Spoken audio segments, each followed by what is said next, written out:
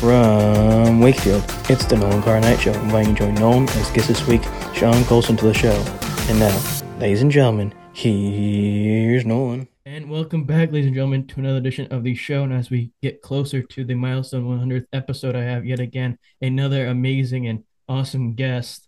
Not only is he a legend on the court as a player, but also as a trainer slash coach around the country for players from the youth age to professionals. He's also a marvelous guy, as I had told him earlier, for giving me his time to do so. It means a great deal. He also shares something with me, is that he's also a former Rhode Island Ram before he went to the University of North Carolina, Charlotte. He is the one and only Mr. Sean Colson. Sean, how are you today? How you doing, buddy? We're doing our best in these times, although I like to say crazy times, but it seems as though it's sort of dying down. But there's always something that's going on that ruffles some feathers, you know? Right. As I just said, sort of crazy times to an extent, in mentioning you're a trainer of several different levels of basketball players from the youth age to the professional level. One of your most famous clients being DeAndre Hunter. What's it been like for you these last 2 years, almost 3 years, doing this throughout these times, and now seeing as we're sort of near the end of it? Well, it's been a little bit tough, just because of the times and, with COVID starting, then, ramping up and now obviously dying down.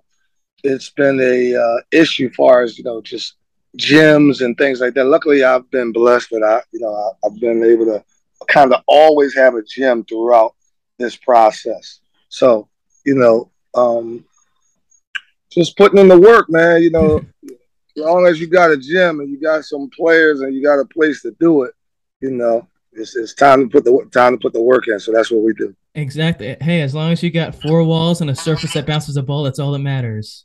Yep, yep, Yeah, yep. those Something simple. like that. Exactly. Yes. What's one thing Sean Colson has learned? What is one thing Sean Colson has learned about himself during these times that he didn't learn beforehand? Uh, I would say just to be even more.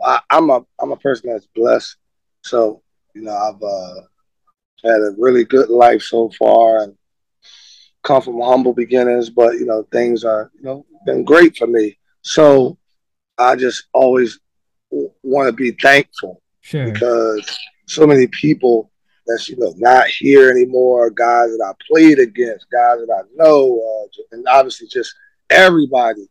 I obviously have a mother, I have a grandmother, I have moms. I mean, I have just all kinds of family, wife, like Sure. all of those things. So kids, and everybody's been impacted, but I'm just actually happy to be here, to be Sure. honest, and that everyone else is here. So just to learn to be very, very grateful, I guess I would say. Sure. You know, your story begins growing up in Philly, over in Pennsylvania. What were aspirations of yours that you had playing basketball? What were those aspirations as a whole for kids your age growing up in Philly? Uh, I mean, everybody dreams of like playing the NBA and things like that. So I always had that dream since I was a young kid, and always felt like I was a hard worker for the most part, and just dangerous times. For obviously where I grew up at. So you just trying to just make it every day, and basketball was a way out. Really like baseball. Sure. Baseball is actually my favorite sport, and basketball was second. So, I just really just concentrated and played baseball and basketball like all the time. I mean, when you're an athlete, a lot of times you miss out on a normal childhood, Sure. not going for weekends or with your friends or your cousins or family and things like that. Because I was just so focused on basketball and baseball and like trying to really make it something, make something out of myself in those particular sports. So Sure. Well, I want to ask you about that as a child, in the sense of, is there a moment you remember? Because every kid, that has success or has some talent knows that they have that ability different or better than others. Do you remember a moment, whether it be baseball or basketball, where you remember saying, "Hey, I have something here that maybe I can do something with that can help me later on." I don't know if it was really a moment because to be honest, I love basketball. So I just always thought I was going to be an NBA player. I always did. I just thought that it was just going workout for me. And so I don't really know if it was a really a moment because I was always confident. It's crazy to say that, but in my mind, I just thought that's what I wanted to do. So I was Sure. just, and I had obviously a few obstacles to get there, but I always just thought that it would happen, to be honest. But it's just, it's a lot of hard work, and I had a lot of good days, a lot of bad days. Obviously, Sure. playing high school on a high level, playing, college on a high level, but you still have those bad days. But I never actually didn't want to, make it to the highest level. So Sure. For you, when you were growing up, kids played every sport they could possibly do, stay outside, do whatever they could do. Whereas nowadays, and you probably see it with the kids you work with, and adults you work with how kids nowadays specialize in just one sport, whether it be yeah. basketball or soccer or whatever it may be. Do you think it was possible, maybe when you were growing up, compared to these kids, to just focus on basketball, or was it just part of life that you had to do as many sports as you could? Well, there was a lot of people who did that, and they went well for them. Me myself, I just love baseball so much that I just really put a lot of time into it. I have a son that I train, obviously with all of my other clients, but he doesn't play any other sport. A lot of them don't. They just like to play Sure, one sport, whether it's basketball. Even other guys I know that's really good in football, they just play football. So it's sure, like they don't. I actually had a kid who left basketball because he's really good in baseball, and he just stopped. He stopped playing basketball in like was that eighth grade, and just stopped coming to work out. He told me why, because his dad was like, he's much better in baseball, and even though he has something in basketball, he wants to pursue that. sure. So he just stopped. So a lot of people tend to do that now. You talked about in this Instagram live you did with Raw Sports Films a few years ago about going to MCI and your coach there and what that experience was like. But besides that whole experience at MCI, did you ever, leading up to that or leading into college or maybe in professionals, sort of kick yourself in the butt to ever think of what possibly could have happened with baseball growing up, or were you just okay with what happened with baseball?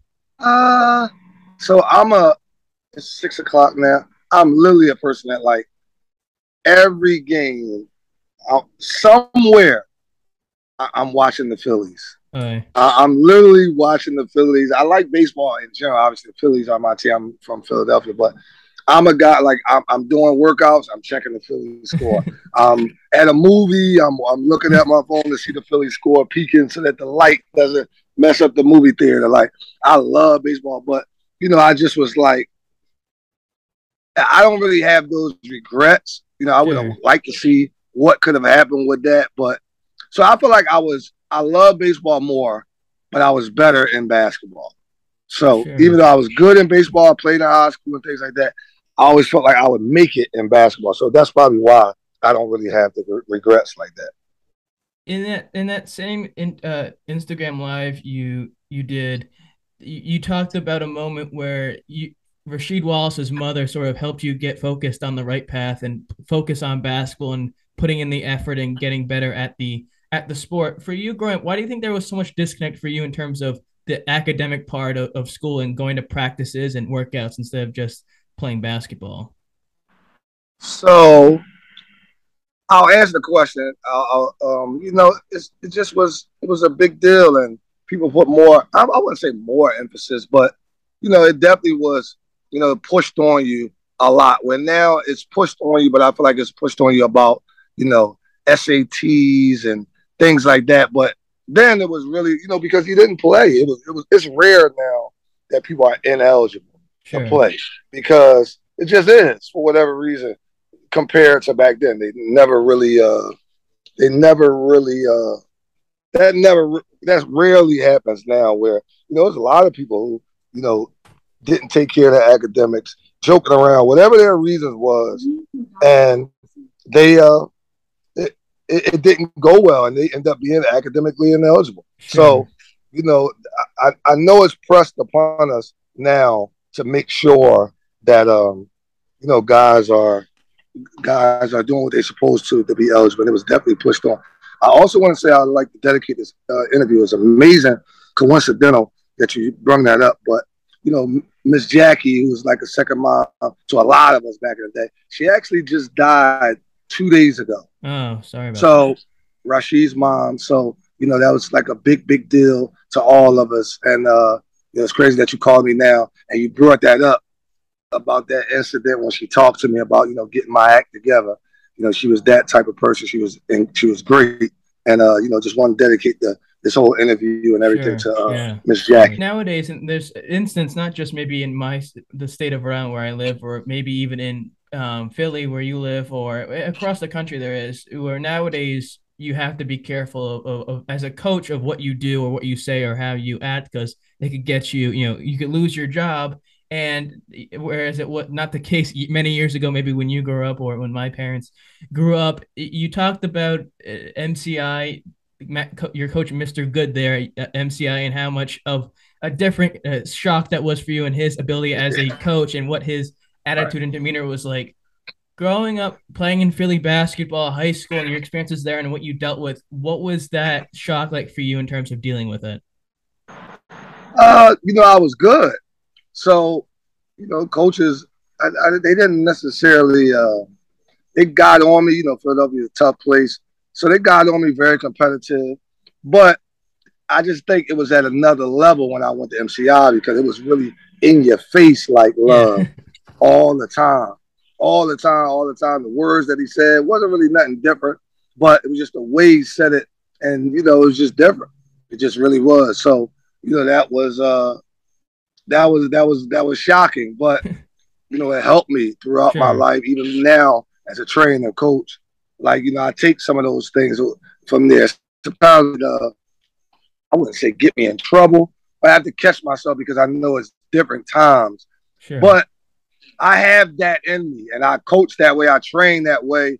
Maybe to not that extent, but Yeah. I'm not the 2022 just, hey, a lot of times it's like you holler at a kid, a parent is going to say something, get Sure. upset. If you get on the kid, they're going to transfer or leave your AU situation. Like all of those things you have to worry about, which you didn't have to worry about as much back then. But for me, I'm kind of just, I've adjusted to that, but I'm also me. So it's like, Sure. if you don't want to be part of this, what I mean? I'm trying to, I got your best interest. And Sure. if, maybe I get on you a little hard and that's something that you're not really, you don't really like, then, you probably have to go somewhere else where it's a little lighter, a little softer side. Sure. You know what I mean?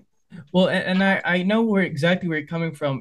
Both my father is a high school tennis coach here in Raleigh. He's been at the high school in my town the last nearly 30 years. And my grandfather's a retired coach, and my grandfather's from the generation where a little tough love goes a long way. And my dad, he's different, his own self, like you said about you, but there's stuff that he probably has taken from him that he expects in practice. And tough going, tough love, but it's what needs to be done in order to win because you know how to be successful. And as most coaches like that know how to be successful.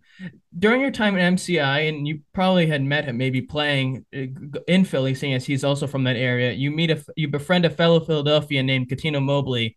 What was it about him, not just as a player, but also as a person that you connected with so much at a quick pace? Well, I knew Cat before then, but he he's different than me. We're different souls. I'm a little bit more aggressive. He's a little bit more compassionate. Which just was different. He played in the Catholic League. You know what I mean? I played in the public league. So everything about us is kind of different. But he was really we helped each other when we were there in all senses. He helped me deal with not being, I was really in the urban community. Sure. And he went to Catholic school, so he's kind of already used to that, dealing with different races and just all those type of things. So, it was easy. I helped him with his ball handling, passing and things like that. It really wasn't good when we got up there. He helped me with shooting on certain techniques to help my shooting go to another level. So, we really just, bonded up there even more, even though we knew each other, but we bonded up there even more because, we were there every day. We were roommates, we were on the team. Then, that's what made us end up being, really great friends. Obviously, went to college together, we end up being on the Houston Rockets Yeah. together, so we've been knowing each other for a long time. Things, has made us always, in each other uh,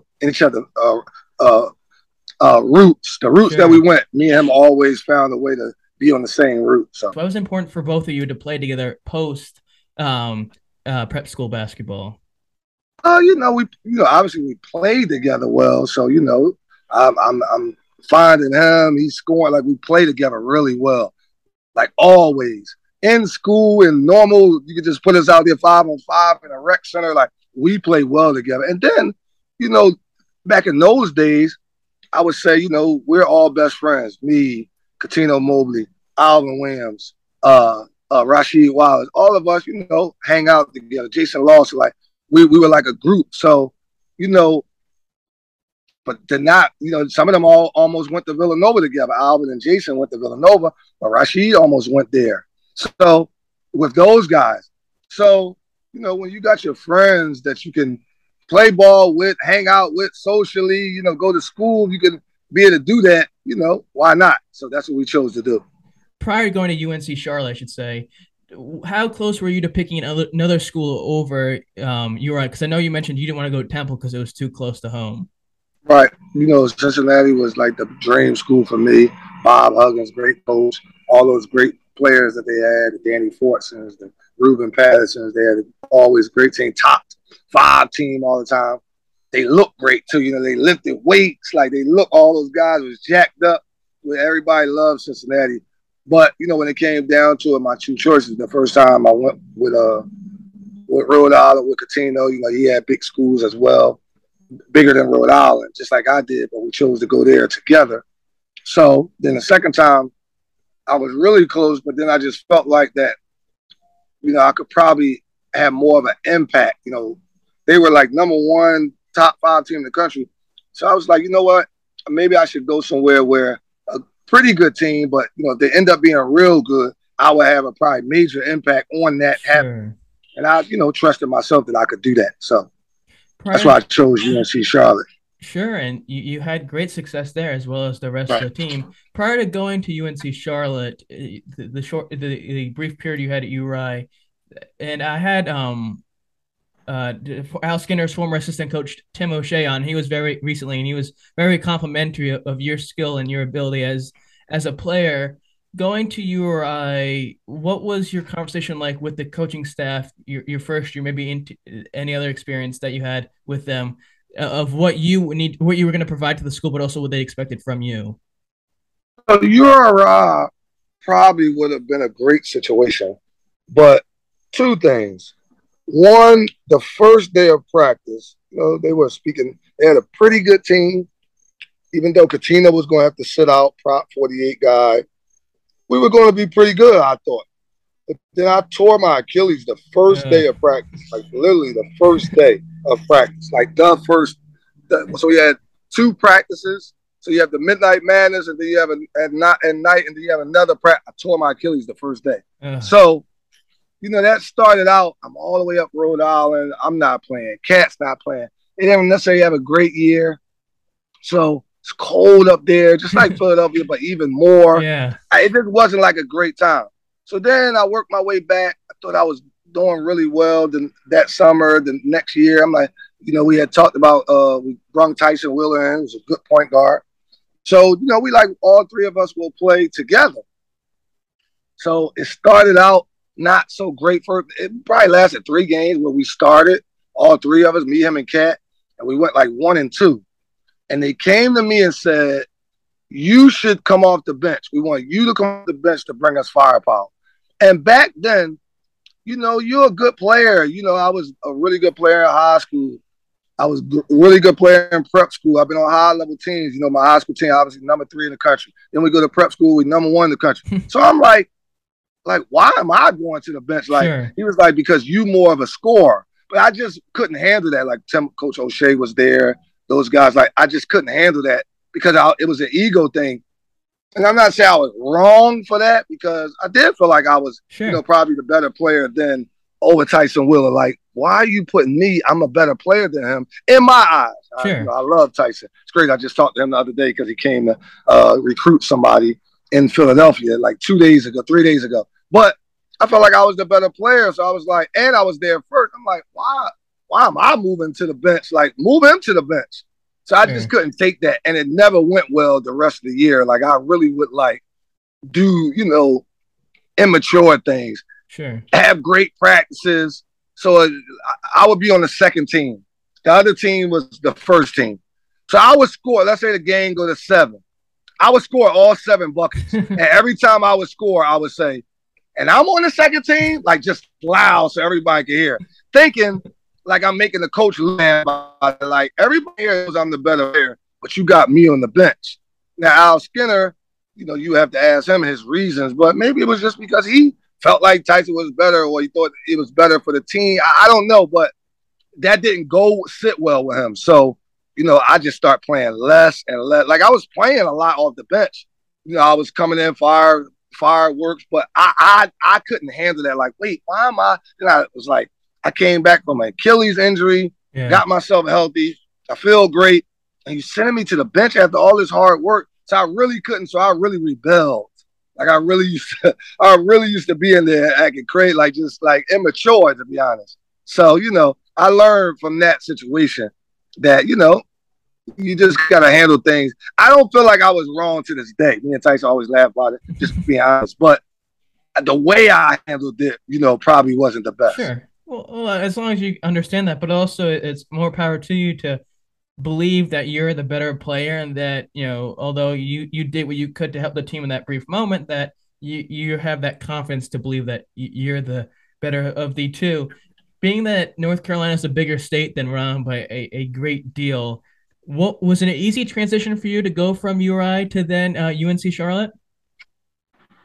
Yeah, because I'm from Philadelphia, and it's such a great Yeah, basketball town, great big city. So Charlotte, to be honest, especially back then, is built up bigger now. But it was really looked at. It was a small town to me too, even though it was a city, UNC Charlotte, but it was kind of small compared to where I was coming from.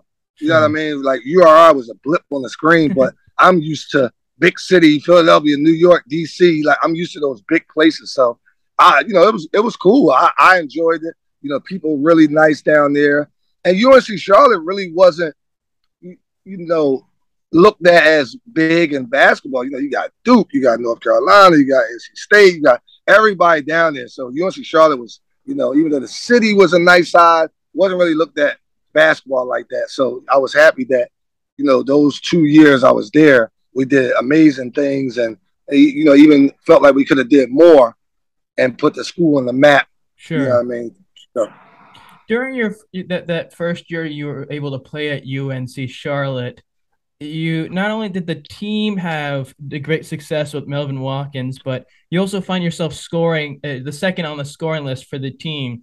What was it like to have so much freedom on the court as a player there? we had a team of guys that, chips on their shoulders. Versus Shaw, Kelvin Price. Like we really had guys that were, they were really ready to go from the beginning. They had those guys. Before I came, they had obviously DeMarco Johnson, great player. DeMarco was there 2 years before I was there. He was a junior, and then Shandar Downs. Like they had guy Andre Davis. They had a lot of guys who had chips on their shoulder. So when we came, Alex Cool. So when I came, supposed to be me and Versal Shaw came. We were the newcomers. So, we just added to Sure. what they already had. And, it was a great mix. And then obviously Coach Watkins, that was his first year. So it was good times. Well, what was that like? I mean, I'll get to the next season as well later down the road, but well, to have a coach like Watkins only be there for 2 years, the 2 years that you were there, and have that success, what was that also like combined with your success you had? It was good. Coach Watt was an assistant for a long time. That was his first ever job. So, he had a chip on his shoulder. Felt like he should have been a coach a long time ago and a head coach. And, he put the ball in my hands and said, can you get us there? Like, because when you win, it makes everybody look good. I'm just coming there. It's making me look good. DeMarco's been there doing well. He's a Charlotte kid. It makes him look well. Coach Watkins, longtime assistant, now here first time head coach. It makes him look so. Everybody had chips on their shoulders, and I felt like, we all banded together, and that's why it was really a good 2 years there. Sure. That year, you played Louisville three times, twice during the regular season, and then once in the conference tournament. What was it like to go from maybe losing to them during the regular season twice to then beating them in the conference tournament that first year you were there? I would say they were a really good team. Nate Johnson, Alvin Sims, DeWine Wheat, like they had a lot of good players. So they were a tough matchup. Us, they were very athletic. Obviously, they always trying to get out to get dunks and alley oops and all those type of things. So to beat them, we felt like we could beat them. It was good games in the regular season, but they just beat us. Sure. Conference USA was incredible back then. So we just felt like that we could beat them, and then we got in the conference tournament. We finally actually got it done instead of saying it and thinking it. We actually got it done. So sure. Before the conference tournament, you guys end the season on a 7-1 record. What was the confidence level like in terms of the damage you guys could do in the conference tournament, but also the NCAA tournament, but also making sure it's not consuming you and you're falling short? I mean, you just got to go hard. Back then, it's different now. Conference USA is more of a football school, to be honest, conference. But then, I mean, Louisville, Memphis, it was just incredible. All the Louisville, Memphis. Larry Hughes was 1 year at St. Louis. Like it was just like anyway, Paul McPherson, like it really was. At Cincinnati, obviously, like I spoke earlier about all the great teams they had. Marquette, like everybody that so many tournament teams and teams that could have been in the tournament. So it was great times back then, great competition. So many NBA players went from those schools and made it. So it was a big deal back then, Conference USA. If you did well, it was a big accomplishment. That year you make the NCAA tournament, you lose to Utah in the second round. Were you ready for that attention in terms of that grand stage of being the big dance? So the first game we played Illinois, Chicago. DeMarco had 30. I had 21 and 11. Wow. So we could beat anybody. And it was one of the good experiences for me. I didn't really play great. I didn't shoot great. They put he's actually a coach now for Utah. He does things for Utah. His name is Alex Jensen. He's like 6'6", and they put him on me to try to control me because they felt like I was the engine, and I didn't really play great. And he was a bigger guy, bigger obviously. So that helped me throughout my career learn to play against bigger guys. The coach will have the next year. I know we'll talk about that, but start having bigger guys guard me in practice. So that really helped me. But that was really the first experience of having somebody that tall guard me the entire game, bigger, stronger. I'm just trying to figure it out. So I was off a little bit too. It was just me, but he definitely had something to do with their whole team. Obviously, they had Keith Van Horn, they had Andre Miller, but they didn't put Andre Miller on me. They didn't put the point guard. They put I guess he played like the 2 or 3, but he was tall, 6'5", 6'6". So that was a good experience for me. Not at the moment, but it ended up being a good experience for me overall. Sure, a humbling experience, I'm sure. The following year, you have similar success in terms of the end of the year result and your statistics. Like playing Louisville a lot the previous season, you find the team finds itself playing Cincinnati and Marquette a lot during the regular season, as well as, I believe, in the conference tournament.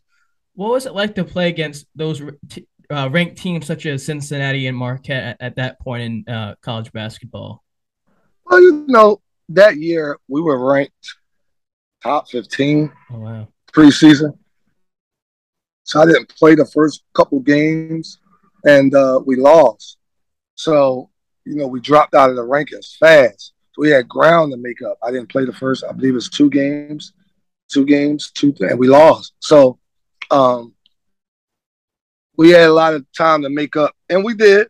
We ended up having a really good season, and we beat the Cincinnati's and them in the regular season, and it was like I said, it was every night. It was always something. Like that year, that senior year, like I said, had Larry Hughes and all those guys. So it was incredible those years. When it was just packed from top to bottom.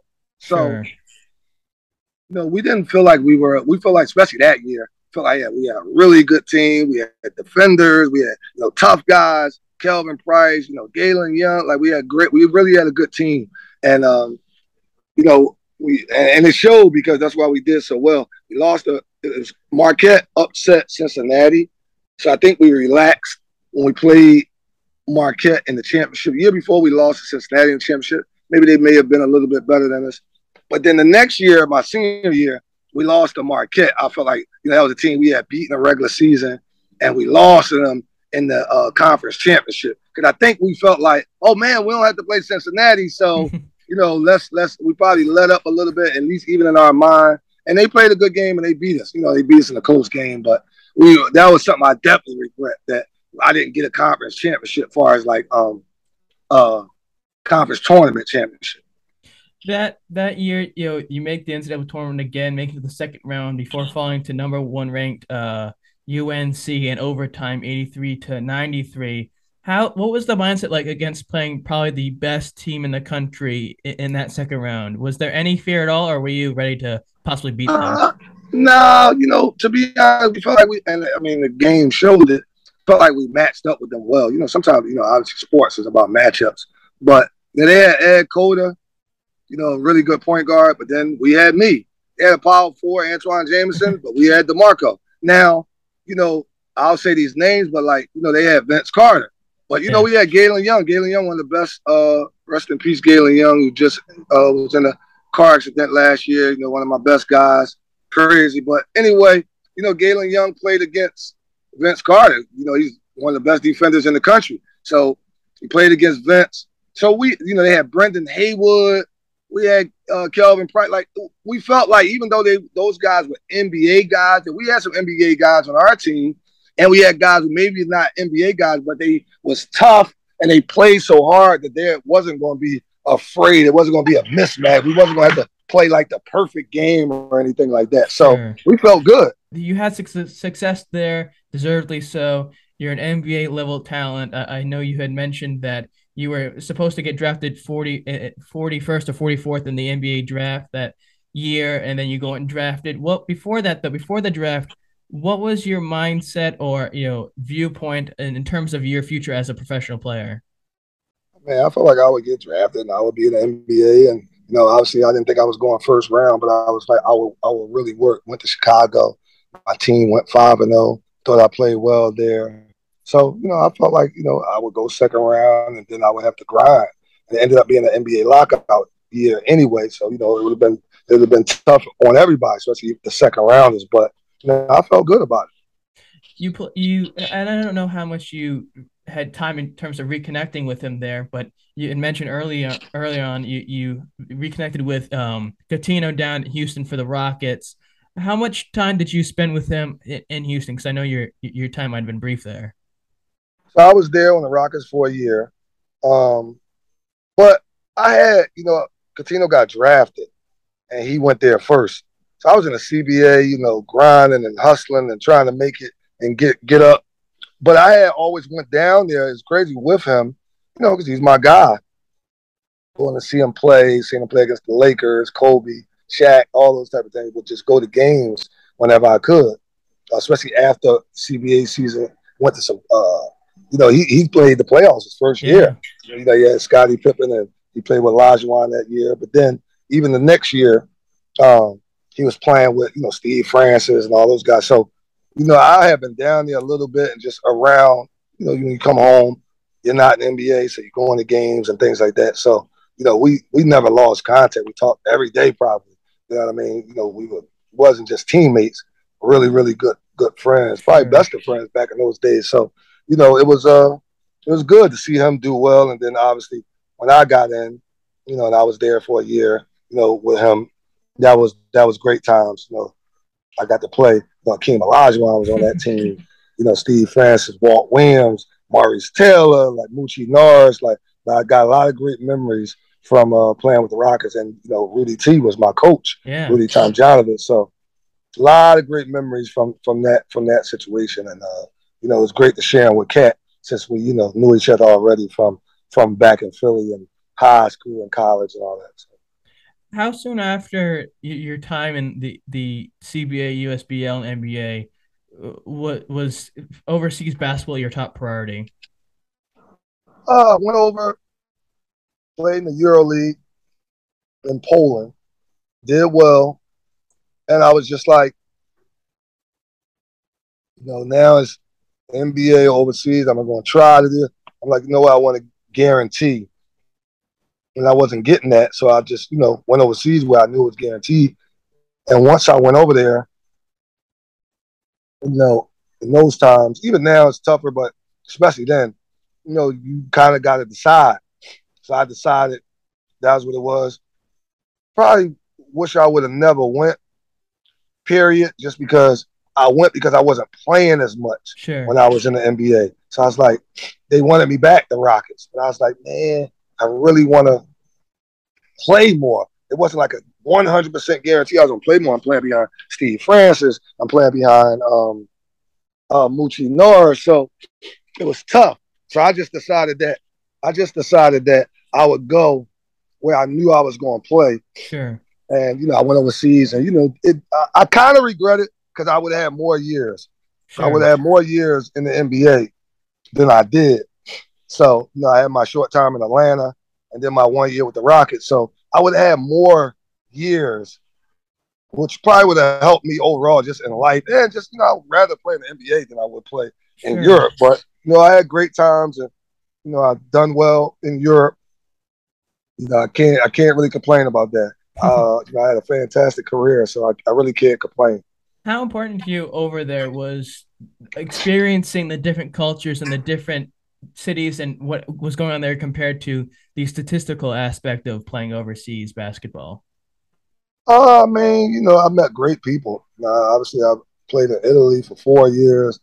I played in France. I was lucky. I actually got to play in great places, great cities. None of that where the internet's not working or the team doesn't isn't paying you and things like that. I really didn't have those issues, and I played in great cities where I'm playing in you know south of France. I'm playing in the south of Italy. I'm playing in right next to Milan. Milan. So I'm playing in excellent play. I'm playing in Russia in Moscow. I'm not playing like in the country and way up in the mountains. Like I really didn't have those situations. So I Sure. was lucky enough to be making really great money, and I was playing well. You know what I mean? Winning. I won MVP in Italy. I won MVP in France. So I played great. I got paid. I was in great cities, great experiences. Museums, restaurants, things that I wish I even would have did more of that. Now that I reflect, but I did enough of it, and I had great times over there. Met a lot of great people, a lot of great people.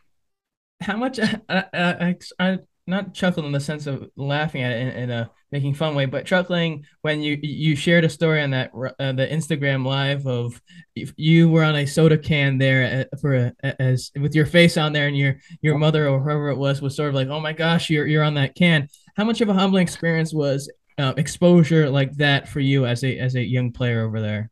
Yeah, it was good. I was more like, how can I say? I was treated I was treated a lot like a soccer player. Obviously soccer and football is the big sport over there. Basketball is as well, but soccer is always will be number one in Europe. I was treated like that. You know what I mean? Like I said, that they put me on a Pepsi can where, you buying sodas and, you see me. I mean, I still have some to this day, but and a lot of people that I gave them to friends and family have them. But it was humbling when, one of my friends in another city, when we were in Italy, you have a lot of guys playing in Europe, would call me and be like, I'm at this supermarket. Please don't tell me that this is you on a Pepsi can. This can't be. Like we laughing and joking. I'm like, yeah. And it's just, so that was great. What I mean? When people see that even now to this day, like, man, you were on Pepsi cans, they selling them in stores. And so it was, that was a big deal back then. So, I was happy to be able to experience that. You played you mentioned you played in France. You were one of the top scorers, if not the top scorer one season there in that league. What did that mean to you, especially everything that took to get to that point? It was tough. It was good and bad because I went over there, played a really good season, and then my second season, I was more comfortable. It's different, just everything. The referees, the teams, everything. Players is players, but just the whole thing. So my second year, I really wasn't on a great team. My first year, my second year was an okay team, but if they got somebody that could really do well, could kind of be like a main player, could probably help them, and that's what happened. We ended up being in top three in the league.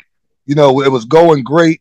I led the league in scoring and assists and free throws, so it was great. And then I tore my other Achilles towards the end of the season, so it was like it was a good thing, but it was like that happened, and it was like, what? Like, how can this happen? Yeah. Like, how can this happen again? So tore my right Achilles then, and but I had a good time. Like I said, I was in the south of France, right by Cannes and Nice, so I really didn't have no complaints. Just even with the lifestyle, the fun times, the weather is great. You go 30 minutes, and the Cannes Film Festival is there. Like Wow. it's just unbelievable. So like I definitely enjoyed my time in France for my 2 years that I was there. Most people sort of stay in the dance circle longer than they should be, or it ends on a poor note. You were able to end on your own terms and sort of end on a high note, even though you probably could have maybe stayed a little bit longer in the Yeah, for sure. game. What did that mean to you in terms of leaving at the top of your potential as a player? So I had a little couple things I needed to handle with my daughter. Uh, so I wanted to come back home. She wanted me to come home, and I needed to come home. So I came home, and then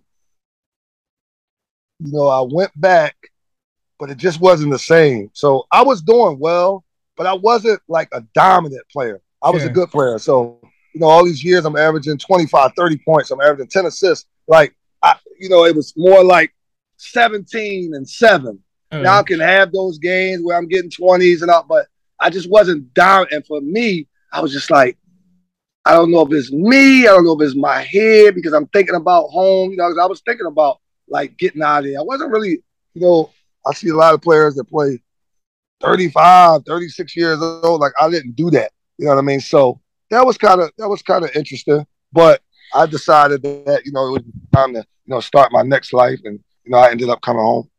Similar to looking to the opportunity in the presentation of possibly playing overseas as a player after college and that in the NBA career. How soon after that professional career and you ending that you're retiring, did you decide to continue to have a relationship with basketball in terms of coaching and training? Sometimes your calling calls you. It's not Sure. you going to it. I literally just got a call and somebody asked me, "Do I want to? How much do I charge?" And I was like, "I don't charge. I don't really do this."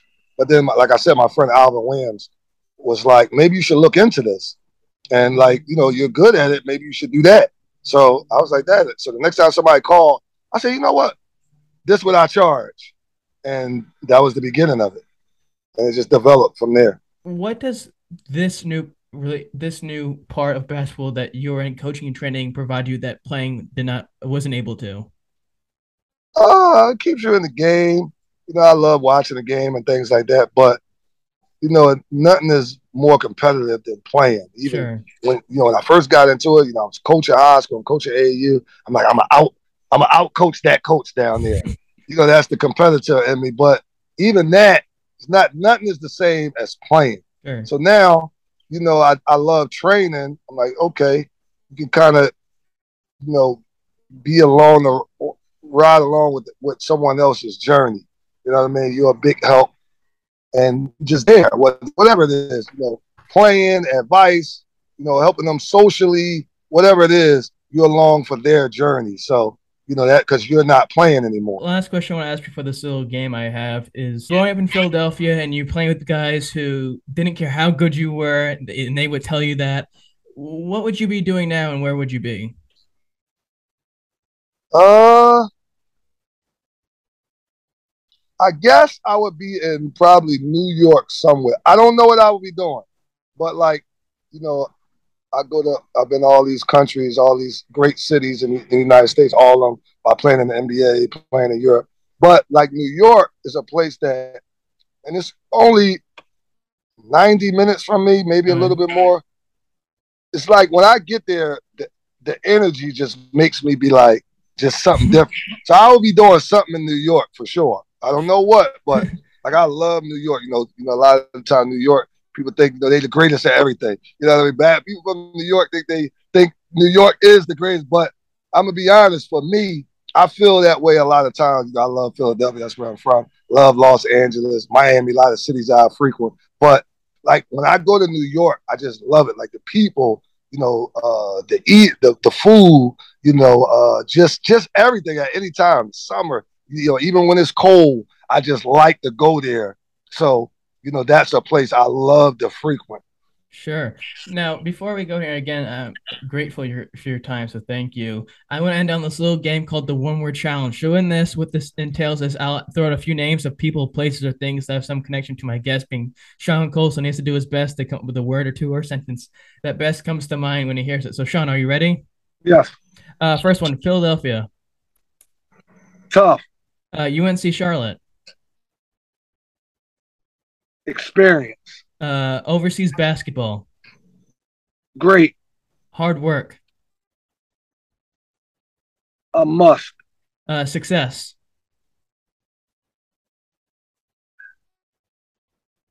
Blessed. And last but certainly never least in this cosmic universe of ours, Sean Colson. Good guy. I have to share that sentiment, if not twice fold. Well, Sean, again, I want to thank you for your time. This has been a true treat, and have you graciously provide stories and your sort of experiences through life and in basketball. Right. No, I appreciate it, man. Appreciate you having me. Of course. Well, if you like this, because who the hell wouldn't like it? And next time when Sean gets this next big time player that he's training that makes it to the NBA and helps him in life afterwards, you're just like, holy crap, I should subscribe back then. So subscribe, follow, comment, share, follow on Instagram, Nolan Carr Night, and Twitter, Nolan Carr Night Show, or Nolan Carr Night Show on Instagram and Nolan Carr Night on Twitter. Sean, is there anything that you'd like to share or put out there for everyone to know about? Nah, man. Just want everybody to be safe and blessed. And I'm doing great. Life is good. I have a family. I have doing a lot of big things with the training and things like that. Want to be an NBA coach. Even if it's player development. Just out here grinding every day and just trying to get players better. And that's it. Love exactly. UNC Charlotte too. Definitely exactly. Wanted to throw that out there. I know you're in North Carolina, so love UNC Charlotte for sure. Of course. Well, in the words of the Dean of Talk Shows, John and Carson, I bid you all heartfelt good night. Till next time, take care.